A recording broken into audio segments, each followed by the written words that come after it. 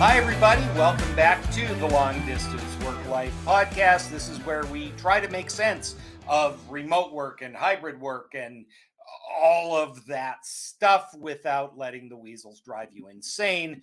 My name is Wayne Termel. We have a good news, bad news situation today. The bad news being we are Marissa-less, because the good news is we have a really terrific guest with us today. And is going to be an important conversation. I am going to bring our guest in here. This is Alan Whitman. He is the CEO of the accounting firm Baker Tilly. And Alan, maybe you can do like a quick introduction on you and what your company does, and then we'll get down to why we're having this conversation. Yeah, well, Wayne, thank you for having me this afternoon or this morning. I don't know when this will play. It's exciting to be with you and to talk about the subject that you and I will discuss. I'm the CEO of Baker Tilly US. We are a global CPA firm. We serve middle market, upper middle market clientele in the areas of assurance or test, audit, and assurance, tax, and advisory. We've got approximately 6,500 people worldwide.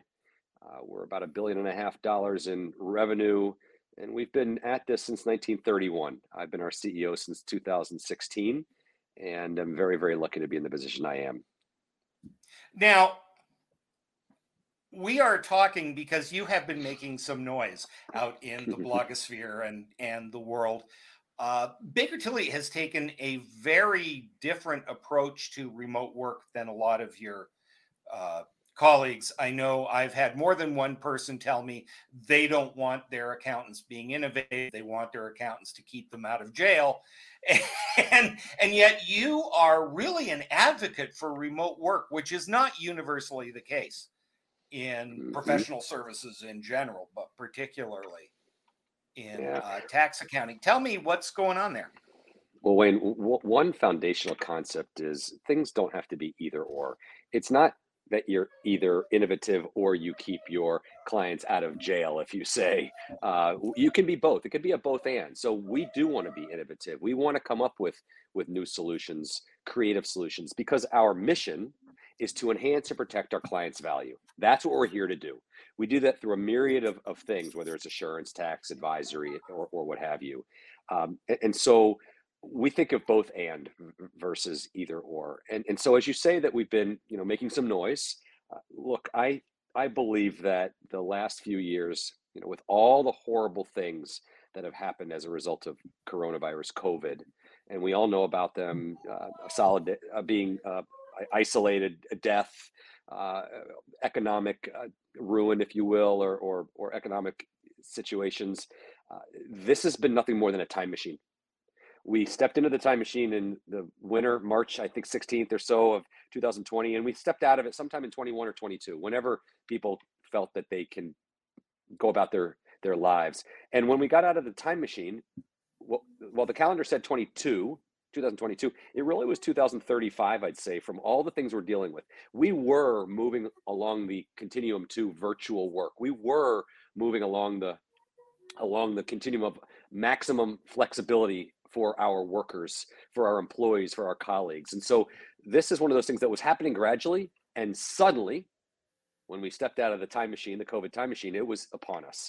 And so one of the things we need to realize is going back to where we were is impossible.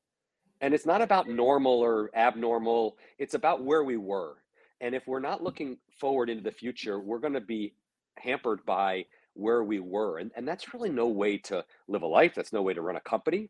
And so we've embraced the idea that we need to find a new way. We need to define our new normal, if you will, our new future. Now, so, let me stop you there, because I'm agreeing with everything you said. And the question is, was this something that you were giving serious thought to before we got pushed across the Rubicon, or did you kind of get surprised by it?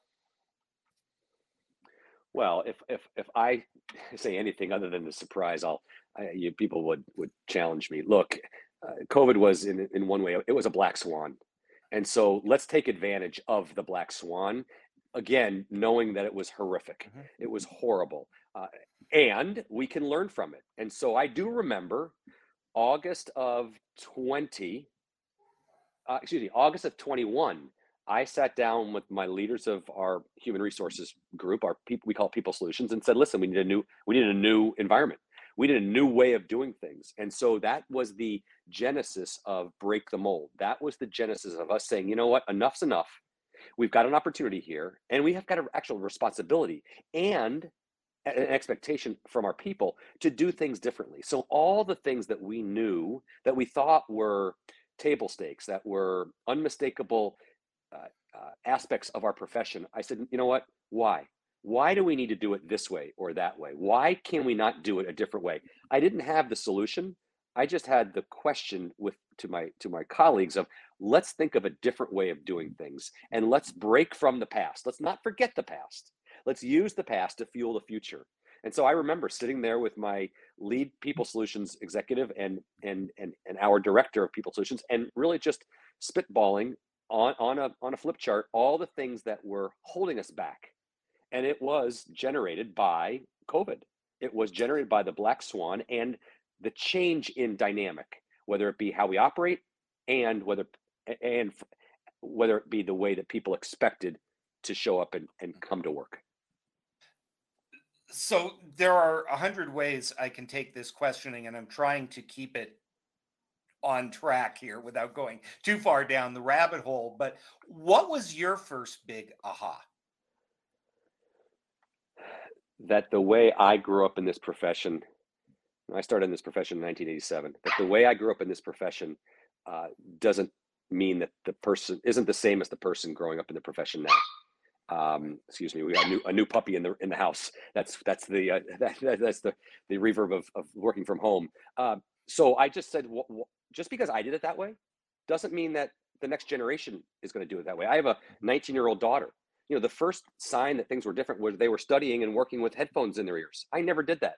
And so I knew something was wrong. And so watching my daughter and listening to her and listening to her friends told me that there's got to be a different way. And to get them to be excited about our profession, we needed change. And so we reached out to those that we were making uh, not policies but principles and making the way of work for, to get the answers. And so we had inner circles, as we like to Mhm. call them. We brought all 6,000 people, invited all 6,000 people to small groups of inner circles to kick the tires of this concept of break the mold. What do we need to do to break the mold of public accounting, whereby we'll be a different place, a different workplace into the future? Because in the end of the day, Wayne, while I may be the CEO of the firm, it really is their firm. It's their firm of the future. Yeah, I'm intrigued a little bit, because one of the things I know about professional services in general, and not that I'm an expert in accounting, but I know that culture and a culture of mentoring is a big piece of that. You know, you Mhm. mentioned your daughter. We have about 15 to 20% of the workforce who came into the workforce during COVID. And so they don't remember the before times. Right, right. So So I'm look, curious, your inner circles, how do they tackle the idea of onboarding, mentoring, bringing people in and making them part of the culture? well, one of the challenges that we face is not knowing, not recognizing what you don't know. And you're right, whether it's the apprentice model, whether it's the mentor model, et cetera. Uh, and the question is, how do we mentor in this new environment, and how do we apprentice in this new environment? Not the only way to apprentice is the way I did it. The only way to apprentice is proximity. And so we've coined the phrase in our firm, we've got to go from proximity, being 2 feet away from somebody, being in the next office, to intentionality. And so maybe it doesn't matter whether you're 2 feet away from somebody or 200 miles away from somebody. You still need to be intentional. You can't just assume that somebody's going to pick up on what you're saying because they're listening to you. You've got to be intentional about mentoring them. You've got to be intentional about building connections. That's what we're focused on. One of the things we're concerned about, and so this isn't like we've got it all figured out and voila, we've got a new way of making a soup or making a cake. We are very concerned with people developing at the same pace they were before, and we're concerned about people being promotion ready when it's time to consider them for being a promotion. Did they develop? Did they take on the learnings as quickly as they would have or they did before, whereby they'll be ready for promotion? Or is everything pushed back a year or two? And if that's the case, then we need to re-examine how we're developing people, not put them back to where we were, because that's the only way to do it. Because think about it, in a shorter period of time, I'll be out of the working world, or I'll be out of Baker Tilly than the next generation. And so just because I knew how to do it my way back in the 80s and 90s and early 2000s, the next generation didn't learn the way I did. So we really need to modernize the organization for the future. Let me give you an example. So I was a tax guy growing up.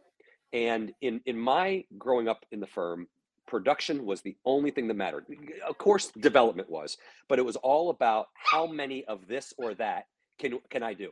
How many individual tax returns should I do in a year? Predicated by how many billable hours should I have in a year? And I bet you I did 400 or 500 individual tax returns growing up. I probably stopped learning after 125 or 130. Why did I do the next group of individuals? Well, because that's the way we ran the organization, because the work was there. We needed to get the business out, and we needed to do the tax returns and service our clients. Well, what about my development? What about, I wasn't learning, the law of diminishing returns. Why can't we think about taking that 350 returns, tax filings, and give them to somebody else that they can learn, and then you can build me into something different by giving me different experiences? That's what I mean by being intentional. Rather than just fill my day with work that is in the system, why don't we fill my day with developmental opportunities to unleash and amplify my talent? That is our purpose as an organization. We are here to unleash and amplify even my talent, being the CEO. And so we need to be very intentional. Proximity is not the solution. Many executives in the United States, and frankly in the world, believe that the office is the solution. The office is not the solution. The office is a place. It's not, just because you come to the office doesn't mean you're going to learn. Just because you're sitting next to somebody doesn't mean you're going to learn. Being intentional about learning and development, being intentional about developing connections. I don't care if it's under a tree. I don't care if it's in a park. I don't care if it's at the YMCA. Let's connect with our people to build collaborative teams to enhance and protect our clients' value. And in order to do that, I need to unleash and amplify in each individual's talent. So again, we're going from proximity to intentionality. I love that. I'm thinking about this as somebody listening to this podcast. Mm-hmm. And so is there something specific that, I almost said you, but I know it's your people, have instituted in order to begin that development pipeline that was different from what it was before? Is there a policy, a way of learning, it's something concrete that we can point to that says, look what they're doing that's different? Okay, so we've built an innovation lab, and every individual when they're hired, goes to that lab for a week when they get hired. Well, that's not audit and tax. That's innovation. That's learning how to think differently. That's one. Two, we've started identifying the career non-value-added tasks that everybody does, and we're basketing them together and figuring out where should we put those in the organization to have somebody else do it who is better equipped to do it, so that the associate isn't mired in all of the administrative layers that go into being a public accountant. Here's a prime example: billing and collections, entering time, billing and collections. People didn't come into public accounting to do billing and collections. That's an administrative task. It's very important. Let's put it with the person that actually can do that, that is designed and learned and taught how to do that, versus having the technician, the consultant, spend their time with things that are not going to unleash and amplify talent. It's not about being better or worse than that work. It's about having the right work for people. There's just an endless supply. So all of those things are actually happening. We're also instituting short-term assignments where people are going to go through a rotational program to learn different things in the organization. Now, That happens a lot in companies like P&G, their management training program, where there's one of my partners, Chris, who runs our Wisconsin practice. Her son joined an organization outside of public accounting, and he was immediately put into a 5-year rotational program. And he said, Mom, I'm not going to leave. This is wonderful. I'm getting a wonderful experience over my first 5 years. I'm seeing so many different things. Well, in our profession, we say, well, we can't do that because of their billable hours. They're not going to have as many billable hours. We're not going to make as much money. In the long term, you're going to have a better professional. You're going to have a better trained professional. And so let's make the investment in unleashing and amplifying their talent such that in the future, they're a better professional, better able to enhance and protect our clients' value. So we need to break from the past. We need to go from a production-based organization where all it was about hours, hours, hours. All you were graded on was hours. You didn't know if those hours are good, bad, or indifferent. Let's go to an output-based organization. Production to output-based or value. Let's go from proximity to intentionality. And so there is a huge shift in our organization to modernize us and become more of an output-based organization, or be solely an output-based organization rather than be handcuffed by our accounting policies. You just said something a minute ago, which I have been obsessing about, and I haven't heard anybody in a big boy position say this out loud. So I want to run something by you because our careers are of a similar age. And when we were young workers, there were assistants and administrative professionals, and there were people who handled things like billing and recording time and doing all that. And then with the invention of the PC and all the software, suddenly we got to do everything ourselves. And everybody made that sound like it was a really good idea. And I see you nodding, so I know you know where I'm going with this. All of a sudden we were making our own schedules and writing our own letters and doing all the stuff that we were doing, but it wasn't the work that we were supposed to do. And it sounds like you've had a little bit of an epiphany about this. Yeah. So look, it some of it's administrative and some of it is redundant assignments. My thinking about individual tax returns or small projects that are repetitive, and you've got 3 hours. Well, do these 5 because you're going to get your billable hours. Well, that doesn't help me. It helps the production of the organization. Okay, then let's focus on, if I'm not going to do them, how are we still going to get them done? Let's not focus on the fact that you didn't do them. Let's focus on redeploying you to something different, because I have an obligation, given our purpose as an organization, to unleash and amplify Wayne Termel's talent. That's why I'm here. And if I don't do that, I'm not living our purpose. And so you're right. It's both administrative type things, the layering. It's like painting your walls, right? You paint it, then you paint another color, then you keep painting it, and pretty soon you got 10 layers of paint on the walls. And pretty soon you got to take the entire thing down and start over again. That's the layering effect of all this. And so yes, we are actually identifying now all of those career non-value added tasks, both administrative and just redundant assignments, moving aside so we can build a bespoke unleash and amplify talent development program for our 6,500 people. Look, it's going to take some time.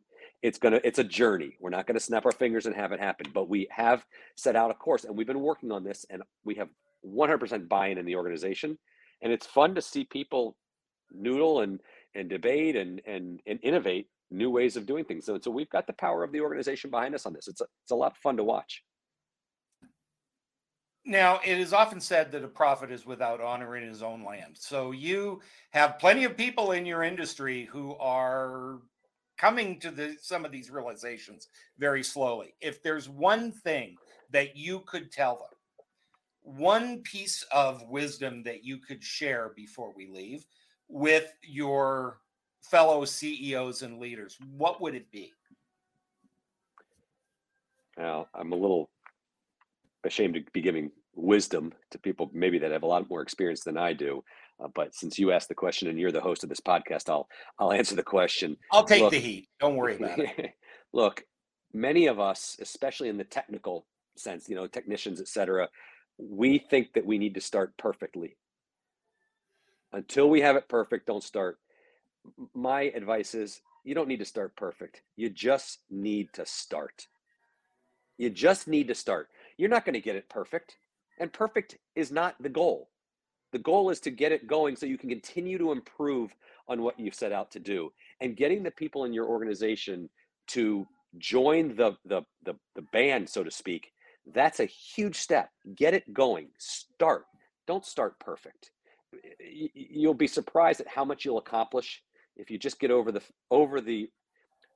requirement, self-imposed requirement of being perfect. Alan Whitman, CEO of Baker Tilly, thank you so much for being with us. This is a great conversation, and I could geek out. I've got a million things that I know we could talk about. Thank you for raising your head up and talking about these things. We really appreciate it.